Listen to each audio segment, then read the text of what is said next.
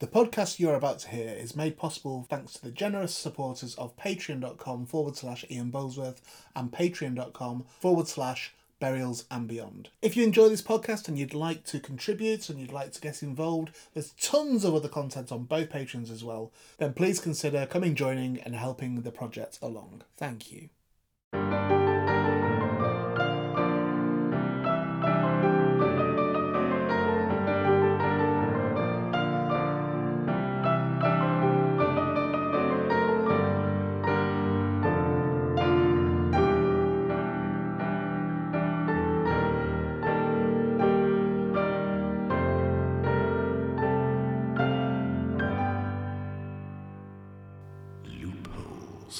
Hello and welcome to Loopholes, your weekly discussion podcast about all things esoteric Esoteroticism. and esoterotic.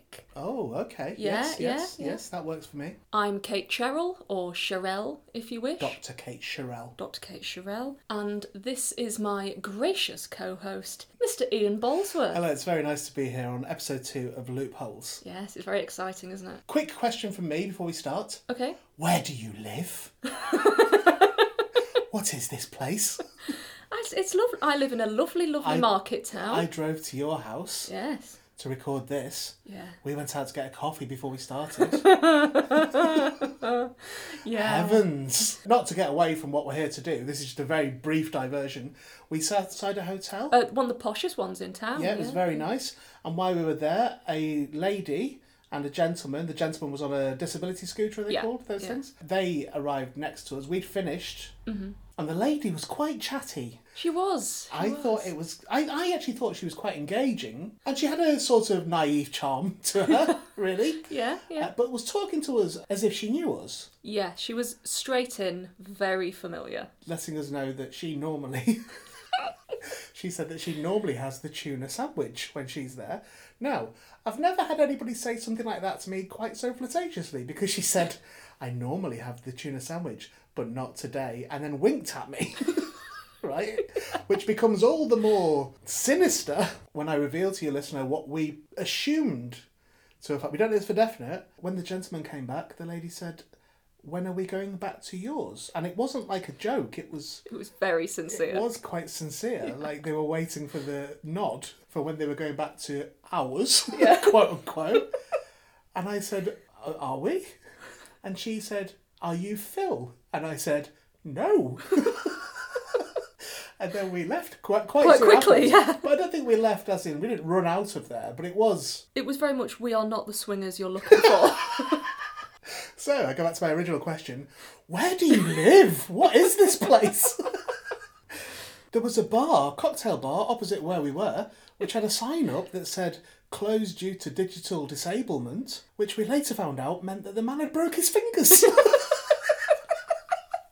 And I thought that meant, like, it was the like card machines weren't working or Yeah. something. I would call that digit disablement, not digital disablement. But maybe that's the correct English, I don't know. You're smarter than me, you know about words and things.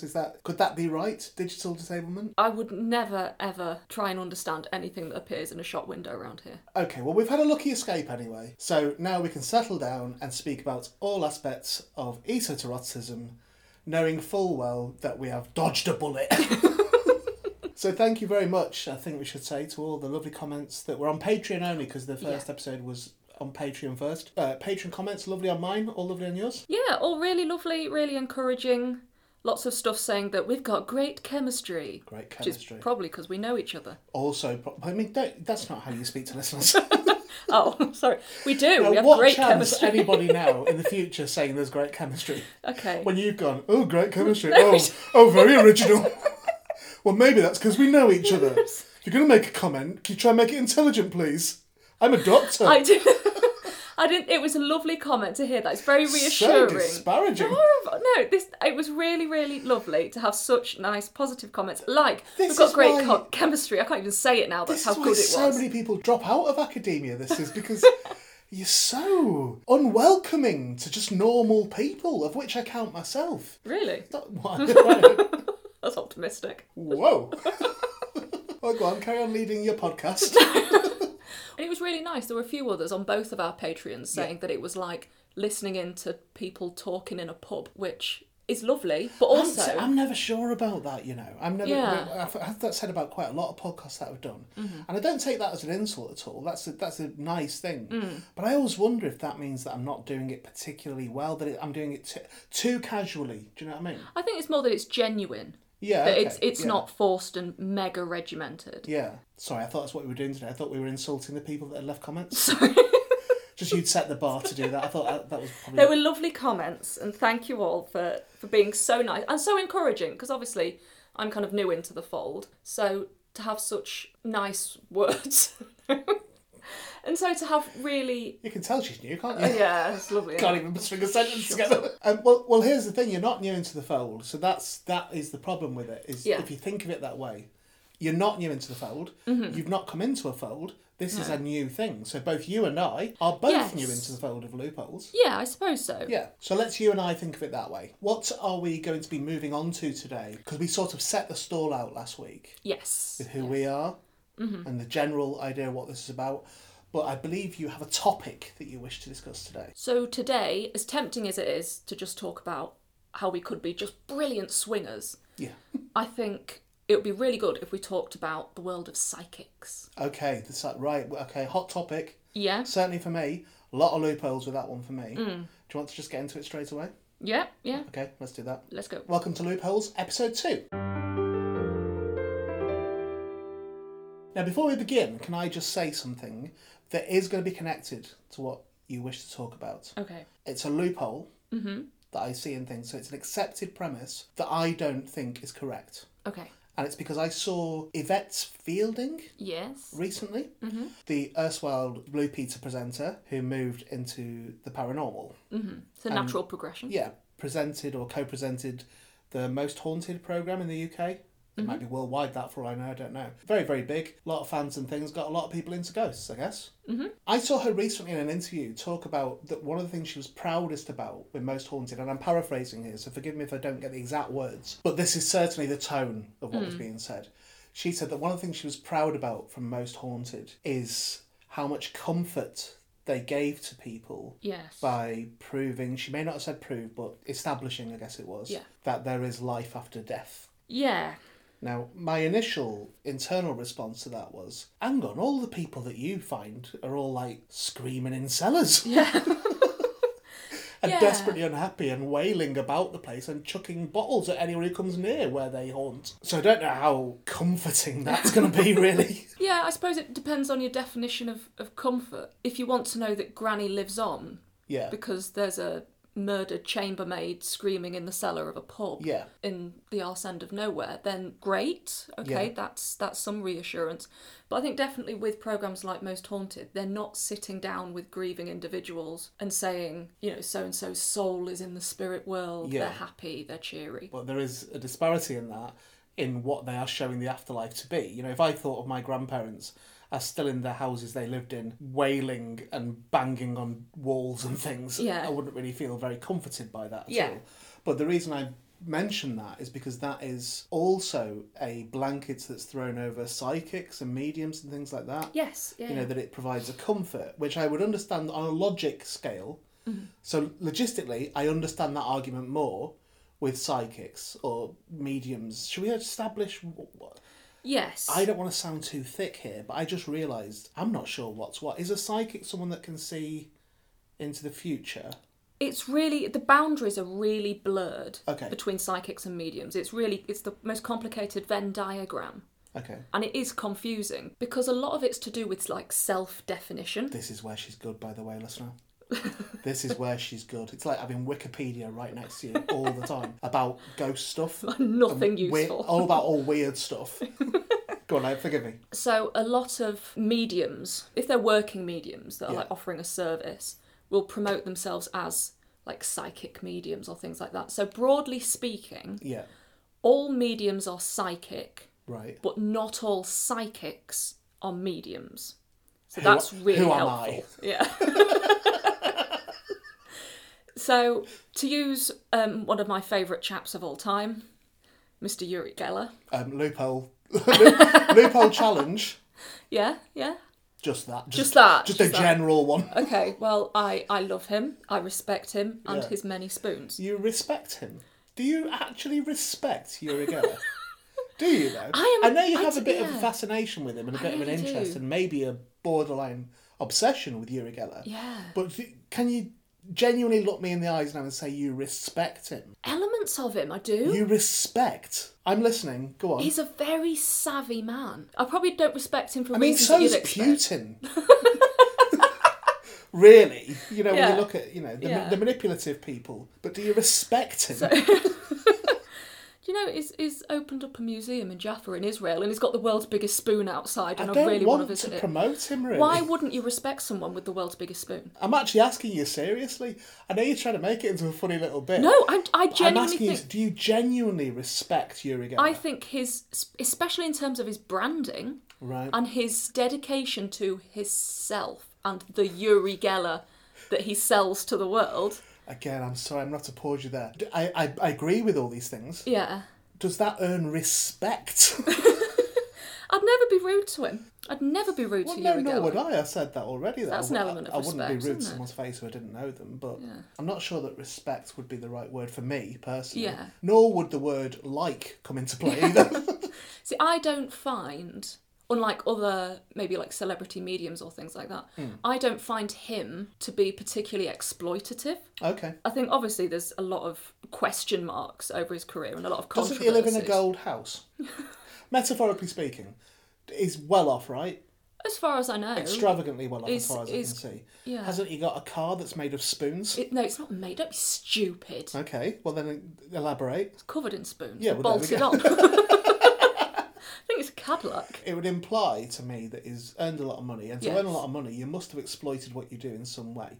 So whether that's you exploit it in a credible way, or what I would deem to be a credible way, by just doing the work and getting good at the graft and all that sort of thing, or whether you've exploited the naivety of others in believing this huge facade that you've built around yourself in how I see it. Which brings me back to I guess it is a loophole question, or loophole challenge certainly. Yeah. Is the right word respect? I would say I do respect him. Okay, fine. That's your prerogative completely. I know. There is conflict there for me as well saying it. Do you even remember why you mentioned him? Yes, because I'm on about psychics. Okay, let's go. So even Uri's autobiography, of which I have a copy here. I'm still staggered that you just used the Uri like he's. Well, he comes round every now and again. It's only a matter of time. Yeah. We're going to be best mates. Yeah. I'm hoping. Stranger things have happened. To be honest with you, he would have some front having a go at you for pretending you were closer friends than you are. That would take some nerve, wouldn't it? In his autobiography, he claims that he has psychic powers. Okay. Although now he doesn't necessarily describe himself as a psychic or having supernatural powers. He's kind of rebranded himself without denying it. But what are psychic powers? Going back to the original point of it, what is the difference between a psychic and a medium? Because I think people do, and I do actually, I think I've done it today already, interchange those two things, but they're completely different things, right? There is an overlap. So Uri Geller is the overlap. Yeah. But have we not closed the loophole of Uri Geller now? No, we respect the loophole and we leave it where it is. Don't use we when you talk about respect. But he's just like a brand, isn't he? He's just a thing. He's like Nike, essentially. I think he's a really good example of all the different facets of psychics. He's basically gone through the psychic checklist. So if we broadly say that psychics use intuition rather than contact with the dead to receive information, and this can be about someone's future, someone's past, the present. So this can be things like, telepathy, telekinesis, remote viewing, which is a really good touchstone that most people will know. Remote viewing, like using Zener cards and picture cards behind a screen, like at the beginning of Ghostbusters, when there was that test going on of can the girl identify what's behind the screen. That is kind of a testing for psychic powers. And what's that? It's called remote viewing, though. Remote viewing. Yeah. Not to skate over this, though. So, a loophole within a loophole. In Ghostbusters, and I can't believe we're using Ghostbusters as an example, but it actually serves as a good example. Yeah. it is proven in that film to not be real. Well, it is also a fictitious film. It shows you... No, that's what... But what I'm saying is, the tale in that is not that anybody can see behind the card. Yeah. The tale is that Venkman is pretending that she has got it right because he's trying to cop off with her, is what the intonation is. Yeah. But that is presenting a legitimate psychic experiment that people still use today. And some people claim that they are able to identify the cards. Okay, so this is where we're actually honing in now. Okay. We've stumbled upon something here. Mm-hmm. So I would argue that the idea of a psychic, and correct me by the way if I'm getting this wrong, if I'm saying the wrong thing, but the idea of the power of the mind, of receiving messages, as you said, being in some way in touch with a different plane, I guess. Yeah. Places that are outside of the corporeal world. Yes. If that's what it's being framed as, yeah, it also applies to just kind of positive thinking and just kind of... There's plenty of documentation, isn't there? There's plenty of evidence in the world that if you alter your attitude to something, if you're very down in the dumps about something and you think it's not going to work, or you've written it off before it even starts, there's a better chance of that actually failing. Whereas if you approach something with a very positive attitude and a very committed attitude to something, it's more likely to succeed. Yeah. That's generally accepted, right? There's definitely an element of crossover with mindfulness and positive affirmations and things like that. Okay, so the loophole you need to close there then is, how do you define which is which? So Uri Geller could say, hey, very positive life, do this, this and this, and also I receive messages from elsewhere, or also I am in touch with the universe and blah, blah, blah, blah, blah. And it's like, right, well, is there actual tangible evidence of that? Or are you just doing the same thing that a counsellor would tell you to do, which is to adjust your thinking on something and adjust how you feel about something? Yeah.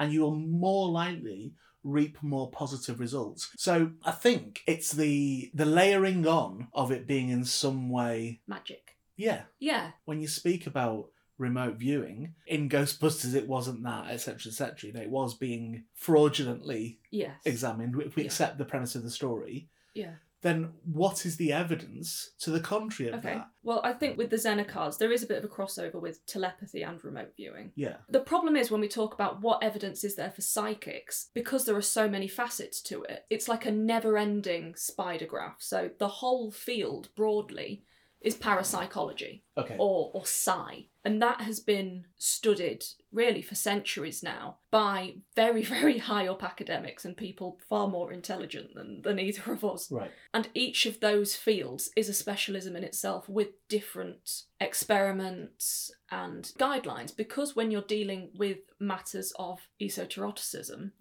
in academia, the guidelines and the scrutiny each of these individual scholars and departments would be under is generally far greater than their fellow scholars that would be studying something rather more tangible or rather more conventional, especially in terms of psychology. Right. When you look at tangible evidence, there are several very high-profile studies that are easier for us to understand, because a lot of the time when you really delve into psi, it's just beyond me. We're getting into real techie business. Again, you might have landed on something accidentally there, which is you've got two things going on, all under the same banner. So you've got the tangled web of academia that's overwhelming even to an academic. Yeah. And then you've got the celebrity mystification going on the other side of the fence of people like Uri Geller or Noel Edmonds even, you know what I mean? Yeah, saying, you know, maintaining that if you think really positively, then that you will be drawn towards a sealed box and a bigger number in it, which is patently nonsense,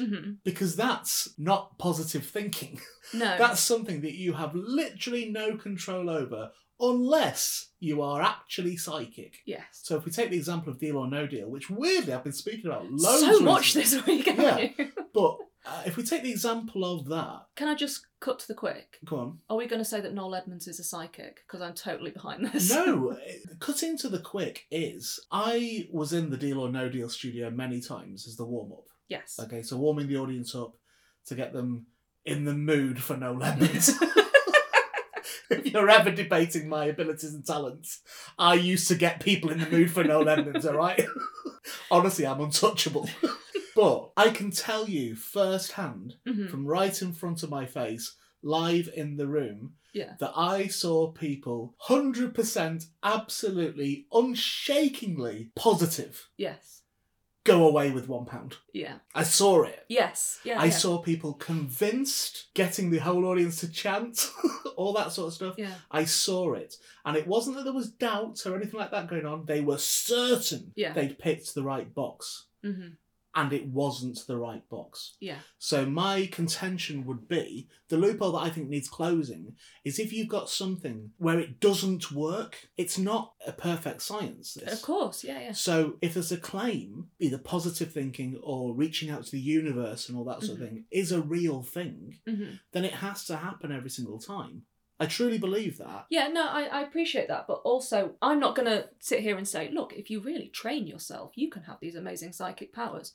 But I certainly have, as you know, now you've visited my house, a hell of a lot of books that are a practical guide to using your psychic powers. Yeah. If I were more in that camp, then I could argue, yes, people can develop these powers, but it's a lot of mental training. Yeah. Much like manifestation theories and mindfulness in itself. So it's the same thing. But in order to be effective would require far more dedication and time and training than half an hour with Noel Edmonds. Yeah. Chanting at a box. Yeah. But the loophole that I would be confident to close is the element of coincidence and chance. Yeah, of course. So chanty, box, box, box, win, win, win, and all that sort of thing. Yeah. Will occasionally fluke it. Occasionally you will open that and it'll be 100,000 or whatever the prize was. Yeah. But it's an equal chance, or whatever the percentages at Deal or No Deal were, of it coming up as a quid. It doesn't influence it. You're just being positive that, come on, good things can happen.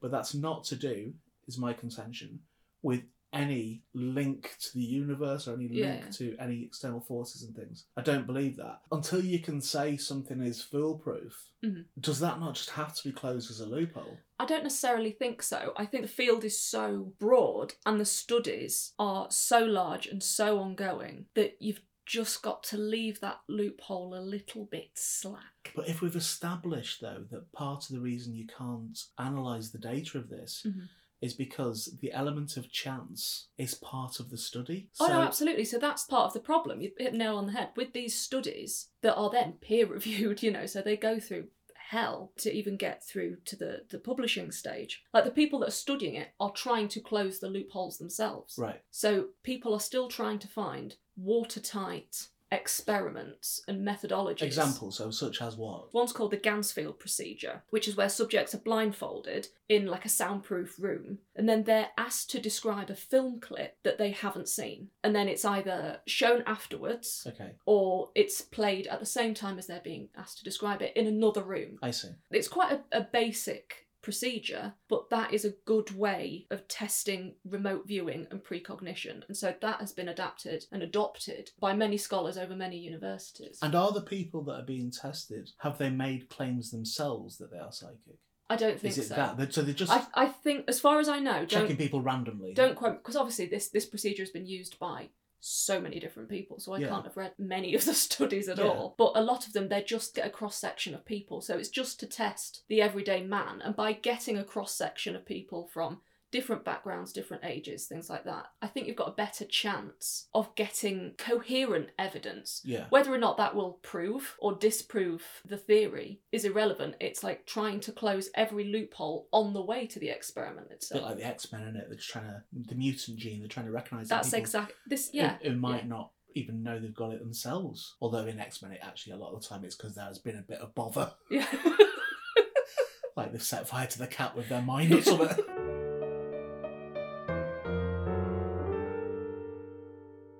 I'm completely open to that. I'm open to the idea of testing people and looking for evidence of something that there are claims about in people that aren't making that claim about it themselves. Yeah. I'm absolutely on board with that. And that's what the majority, really, of parapsychology studies are today. The majority of legitimate, respected scholars, and it is, I've said with my own stuff, it's a complicated field to kind of immerse yourself in. Yeah. A lot of the people in there, they don't want to prove their viewpoint. They just want to finally give accurate evidence, whether it proves that everyone's magic and the X-Men are real, or people who claim to be psychic are frauds. So the problem that we have, the people who are messing with the test tubes here are the ones who are stomping about shouting that they are psychic and that they can either find the right box or bend a spoon, right?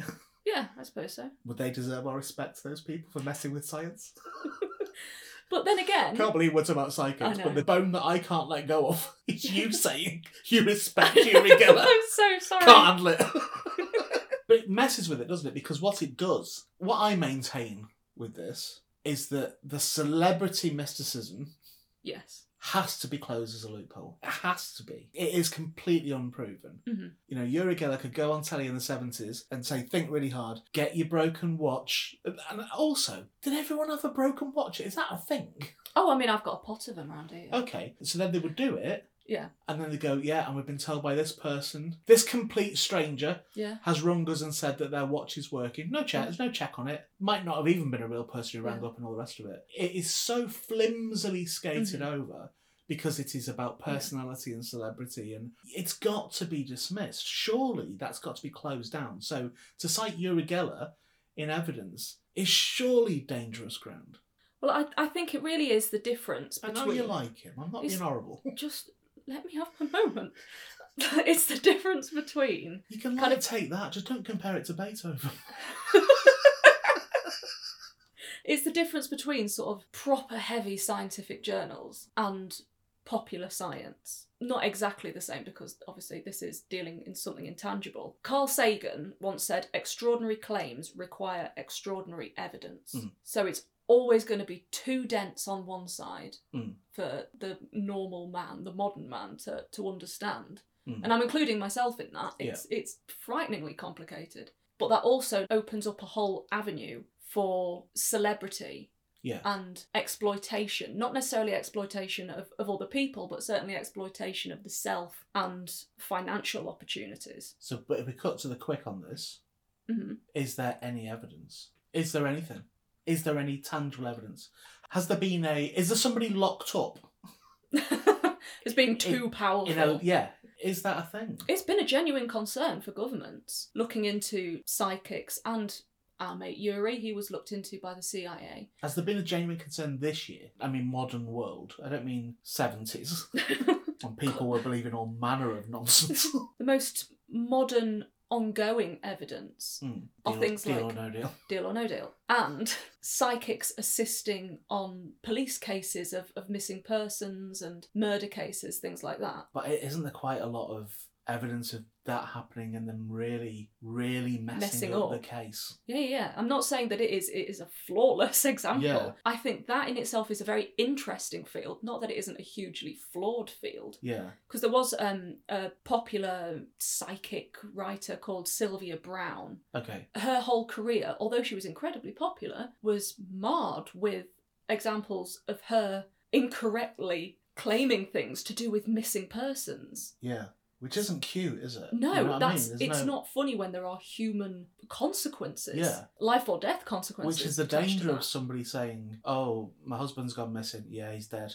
And then his body being found and saying, see, I told you, I could see that he was dead. The danger of that is that doesn't prove that you're psychic or that you knew it. Yeah, exactly. Because if he wasn't dead, as is often the case, you've really messed with an investigation. Yeah, I'm not saying it's not an incredibly flawed, very, very complicated field. But I think in terms of evidence that's worthy of study, I think that's a really interesting field. But how would you practice? You know, there's people that would still maintain that psychologists, you know, working within investigative teams and things, is messing with it, or, you know, saying, well, the killer is this, this, and this. Because of what they've done. It's a man, he lives alone, he's 40 years old. You know, that sort of, there's people who will debate that still. Yeah, because it's not tangible. And the only thing you can ever really be sure of is something tangible. If that's debated, something that has a decent basis in science and psychology, to wheel someone in who shuts their eyes, looks at the scene and goes, I'm seeing a Vauxhall Astra, so the killer drives a Vauxhall Astra, definitely. To actually apply any credence to that. Yeah. Oh, I'm not saying it's not incredibly dangerous. That's why when you watch these shows of like psychic detectives and things like that, of which I am a big fan. Yeah. They have been heavily edited. They're not going to show you a psychic saying, oh, he's dead, he's rotting in a field. Is it too much you know, Graham was found having an affair with the neighbour. Yeah. Is it too much for me to say, I think they should all be horsewhipped? I don't think... They should never be allowed even in a police station. Yeah. At all, unless they're arriving at it in handcuffs. Mm-hmm. I genuinely believe that. No, that's fine. I'm not going to object to that. I'm not going to argue for a psychic unit. But the US Department of Defence spent many years doing in-depth studies of psychic phenomena with a kind of an intention to see if they could harness it in warfare. They basically wanted a squad of psychic soldiers. Who was the president at this point? Jimmy Carter. This project was called the Stargate Project. Okay. If you've seen the film or read the book, The Men Who Stare at Goats. John Ronson's book. Yeah, that was the Stargate Project. Yeah.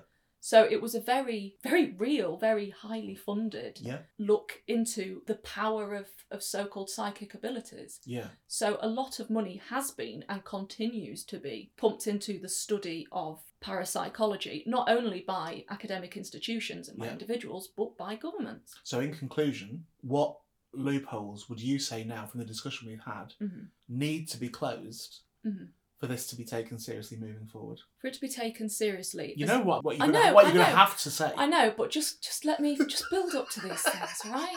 Take your time. Just what are things that loopholes need to be eliminated in order to give respected science from institutions more credence. Not worried about emotive. Literally, what needs to happen here? You know what? I need to stop. That's what I need to do. I need to stop my obsession with Uri Geller. Geller. It's not you that needs to stop. It's not you that needs to stop. Don't let Uri Geller psychically gaslight you.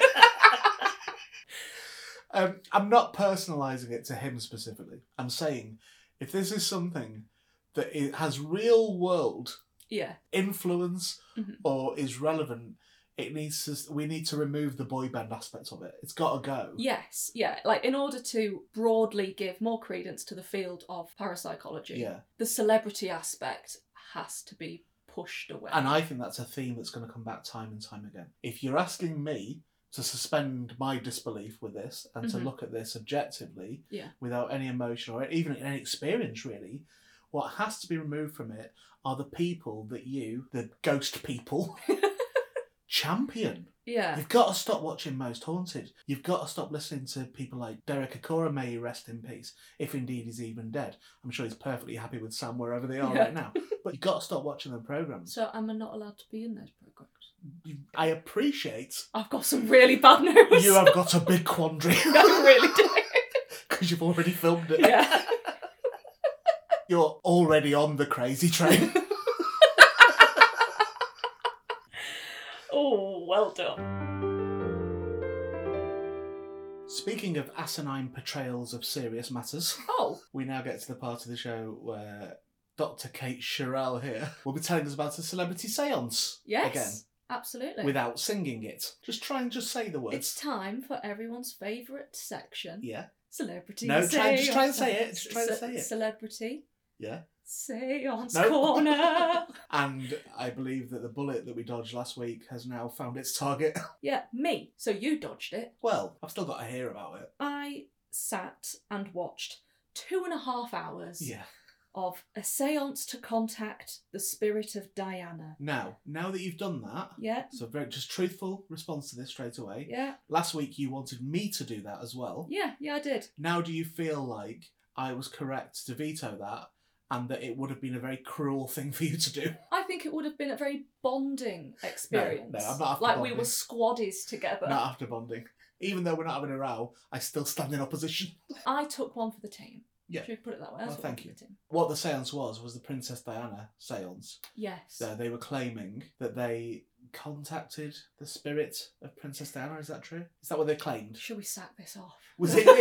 Is that what they claimed? I mean, it's... I've got a dog in the fight as well on this, by the way. Yeah. There was a thing about the whole situation when Princess Diana died, certainly when they were arranging the funeral as well. Not only was it tremendous heartache for the family, you know, for the nation how it played out at the time, but there were also people in entertainment who were directly impacted by that because, of course, her funeral kind of became a gig. And Elton John certainly took the crown, as it were, at that when he performed a reworked version of Candle in the Wind.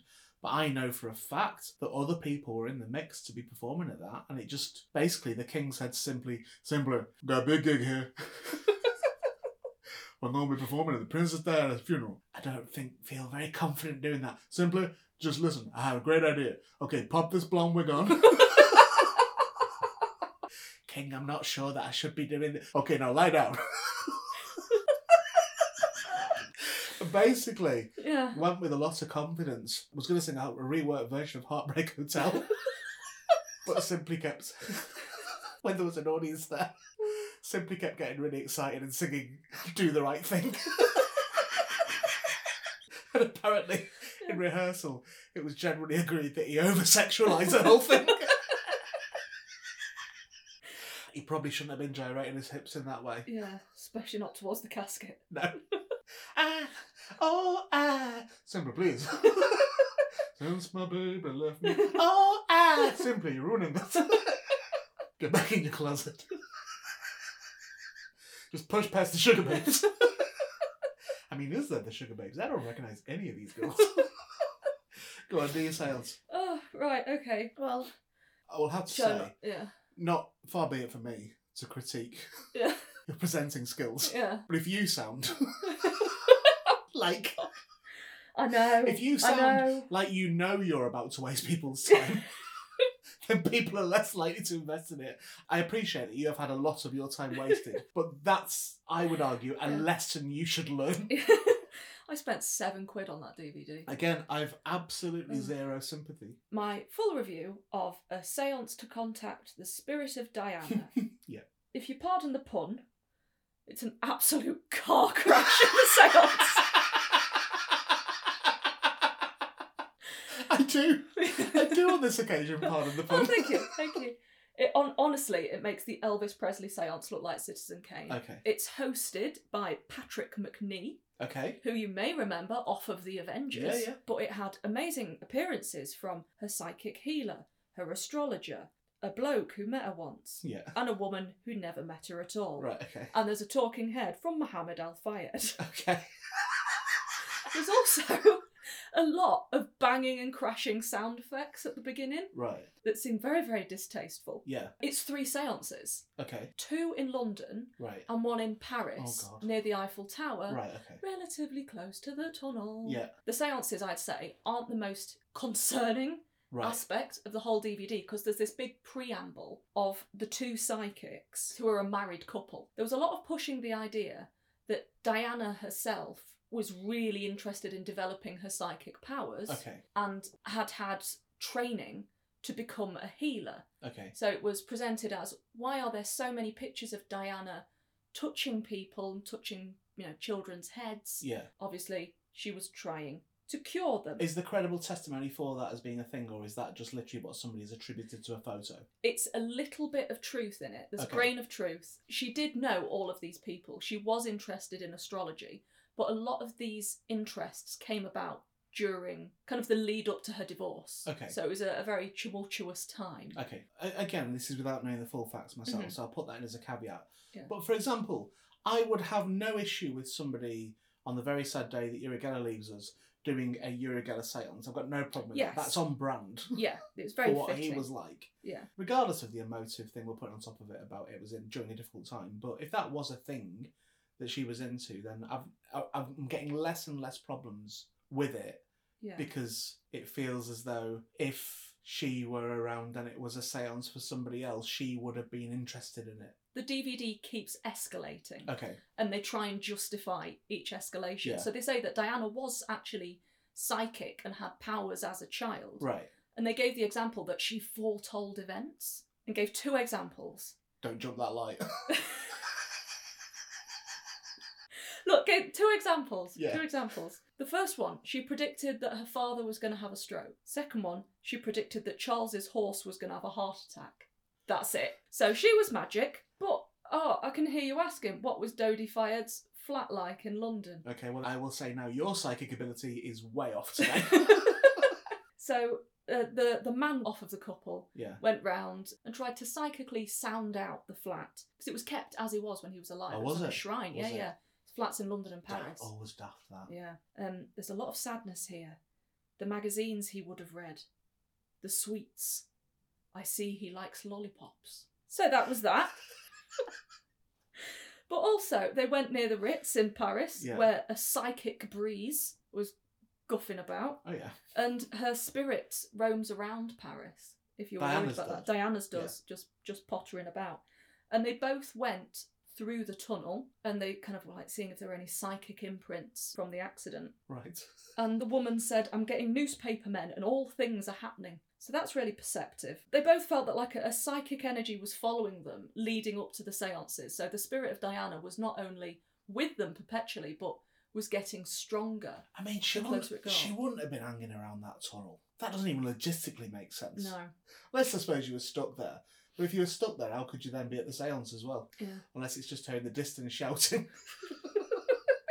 Well, I mean, she was at Ritz a minute ago, so I think she just does laps. Yeah. And so there were 2 separate seances in London. The seance is pretty standard. She goes round each of the people saying, there was someone on this table. This is one where there was a woman there who just liked her.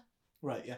Never met her. Yeah. And she said to this woman, "Are you associated with cakes?" Now, if that was me, I'd see it as a comment about my weight. You're mortified, and she'd get a slap. Yeah. But I'm getting lots of cakes. like too many cakes. Far too many cakes I'm getting. I'm getting comments from your mother about the size of your arse. Yeah. And she said, I'm a waitress. And so the medium said, but that isn't what you want to be. If you've got aspirations for the stage, for being an actress. Right. So that was a shocker. And she did. And so immediately after that, they found out. We can draw that, can't we? So that's, I think it's cold reading. Most people would get that. So most people listening would understand that, would get it. That's so straightforward. Yeah. To say, you're not happy being a waitress, are you? Fair chance, most people that are waiting tables have aspirations beyond that. Saying you want to be an actress or some sort of performer, they're sat at a recorded thing right now. Yeah. They're proving desirous of having cameras on them. Yeah. It infuriates me, this. Well, it's all right, because that came to an end with the spirit of Princess Diana sticking her tongue out at James Whittaker. So, the next seance... I don't want it to be a motif of this podcast that I demand that people be horsewhipped. I don't want to be that person. I must have got to the age of going, bring back the birch. For everything that I disagree with. And the second one, there was a woman there who was a royal aide who helped Diana. Right. And with her, he kept saying there's something to do with sweets. And it turns out that Princess Diana's favourite sweets were, as he said, something very, very soft, pillowy soft. That's right, pear drops. So I think Diana was there, but maybe her mouth was so full of sweets that he couldn't quite hear her properly. So the third seance... Which is the last one. Yeah. Yeah. I was so relieved when this one came up. Was close-ish to the tunnel. Okay. This was one that I felt really, really uncomfortable watching. This was a different sort of psychic hosting it. She was a channeler. She sort of leaves her body to the edges of her aura. Right. And her spirit guide comes in, and that's where the problems arise. So her spirit guide is someone called Saint Germain, and she had a little group of 3 women who could then ask questions to Saint Germain, who was kind of a elevated being, all-knowing about Diana. But this spirit guide had a very strong accent. Kind of... Don't do it. I'm really not going to. My career is worth so much more than this. It was kind of spin the wheel of the Indian subcontinent. Okay. And she spoke out the side of her mouth. Right. Which And did they speak to Diana? Saint Germain was kind of relaying answers. Not necessarily from Diana, just facts about Diana that he could bring from the spirit world. Yeah, or from Hello Magazine. Yes. There's an awful thing with this, even though we're being light about this. Yeah. This applies regardless of your attitude to either the royal family, to what happened, the aftermath of Diana dying and all that sort of thing, regardless of how snary you could be about it. And I think we've probably all been a bit of that at one point or another. Yeah. But if we boil this down to its core, it doesn't matter what her name was. It doesn't matter what the driver's name was. It doesn't matter what her partner's name was. None of this matters. It doesn't matter who they are, what their standing were in society. None of it at all. They were brought to their most vulnerable point. Again, in a very public way, but even that doesn't matter. Yeah. It doesn't matter that there were press there. It doesn't matter that there was paparazzi. None of that matters. What this is boiling down to is exploiting a gory, graphic, horrendous end to a life. And it's just utterly inappropriate. I mean, I'd say I love tat more than most. Yeah. I like bits of royal memorabilia. I'll have a cup of tea out of a Fergie mug. Yeah. But even I have my limits. And I think this is very much dancing on them because it felt so... As it went on, it felt so dehumanising. Yeah, it's gory and disrespectful. And the constant speculation on the nature of her relationships, on who really loved who. What would they have done if they'd lived? Would they have got married? Would they have done this? It's no one's place to speculate on that, and certainly not people who said that they were trusted confidants of Diana. You can speculate on it, just don't say it's via a ghost. Fair. Biographers speculate, don't they? Yeah. Of people that they didn't know. You can speculate on it. Just don't say that she's told you in the spirit world. Yeah. It's really inappropriate. I'm going to do the right thing! Simply, you never ever judge the right moment.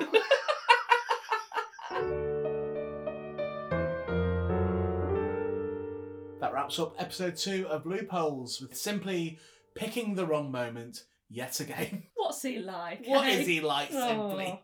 He's going to end up having a cult following, I imagine. I imagine I'll end up drawing him as a cartoon. Yeah, that you can buy on reasonably priced shirts to show your support for the podcast.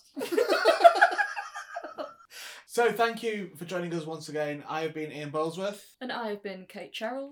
And Kate, do you want to do the social medias and all that sort of business? Yes. Do you want to do the admin? I would love to do the admin. Please do get in touch if you fancy, if you've got any comments, questions, concerns. Criticism. Yeah, they'd be gentle. Take that well. Yeah. If you want to send to very petty people any criticism, please do by the following means. So you can send us an email at loopholespodcast@gmail.com, or you can find us on Facebook at Loopholes Podcast, Instagram at LoopholesPod, and on Twitter at LoopholesPod. So give us a follow, a like, all the rest of it, and we'll all have a lovely day. We shall see you next week. Bye. In the middle of the night. No! It's finished. Loopholes is an Infinite Hermit production in association with Burials and Beyond, with Kate Cheryl and Ian Bolesworth. Music by Thomas Funderay, produced by Ian Bolesworth.